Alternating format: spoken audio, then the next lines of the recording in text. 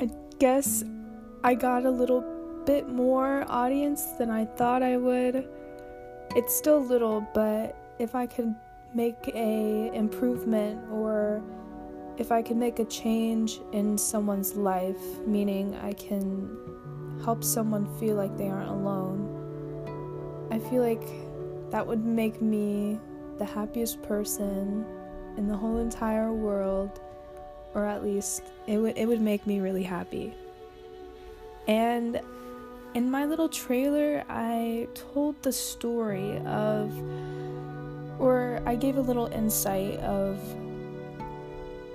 how I have been feeling over the past few years. And I want to go more into depth of how I've changed and how I have improved myself. And I think that's the most important thing when it comes to your journey to loving yourself, because it takes time, and this isn't something that you can fix overnight. And that is exactly what I first had to realize. I was trying to quickly change myself for the better, and I think when I was trying to make this process really fast and sudden, it kind of overwhelmed me. There's some people that go in with a all-in sort of approach where they have this all or nothing kind of attitude towards what they're doing, and I kind of can relate this to how I started out with my journey. I made these huge drastic changes, and these changes were just too hard and too sudden on my mentality and my body too to change. And recovering from a process, whichever process you're trying to heal from, I think making small changes over an extended period of time will help you get closer to your goal point if you do set one for yourself. I think I want to talk about my journey in segments. My segments in my life where I came to the realization that I needed to change. Something was wrong and I needed to change. As I said before, everything started to weaken towards the age of 12.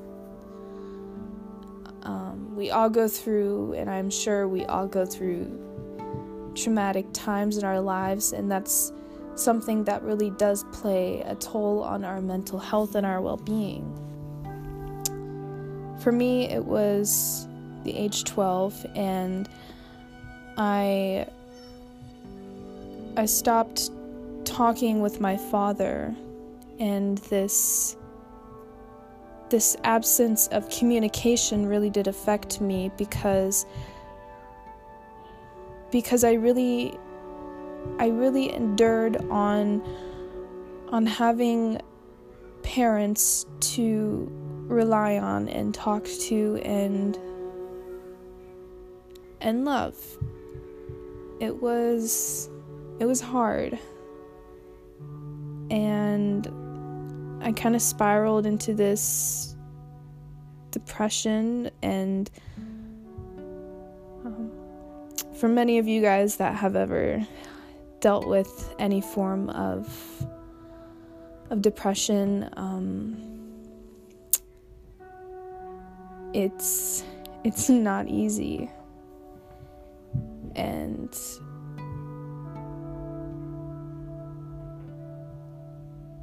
you start to really lose in touch of who you really are. For me, this was day by day, losing my appetite as the days went by. I just started thinking less of food because my problems were overpowering everything else. I didn't really fancy anything. It wasn't very necessary, I guess, for me. And I was lacking so much in nutrients that it made me weak to the point where I didn't feel like I could, or I wanted to get out of bed. And I didn't realize anything was wrong. I thought that this is how my life is supposed to be. This is how and why I was born. This was supposed to happen. This was my fault.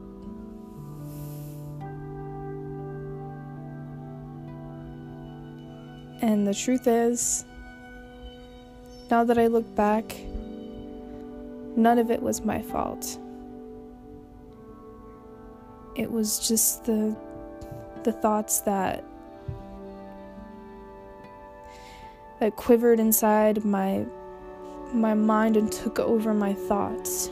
Something that turned every positive outcome into a negative one. And I'm so happy that I can now look at those past thoughts and those past times and learn from them.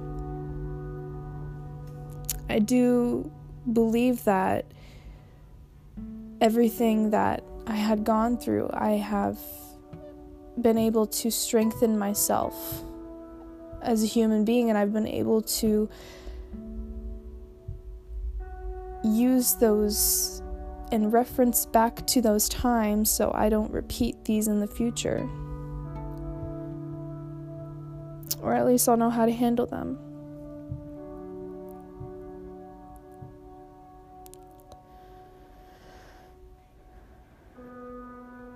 Now, we all know it's hard talking about mental health and just depression in general. It's not an easy subject, and it's, in my opinion, very triggering and very, very hard. I never wanted to talk to anyone. I stayed in my room. I didn't communicate with any of my friends. This led them to be very curious.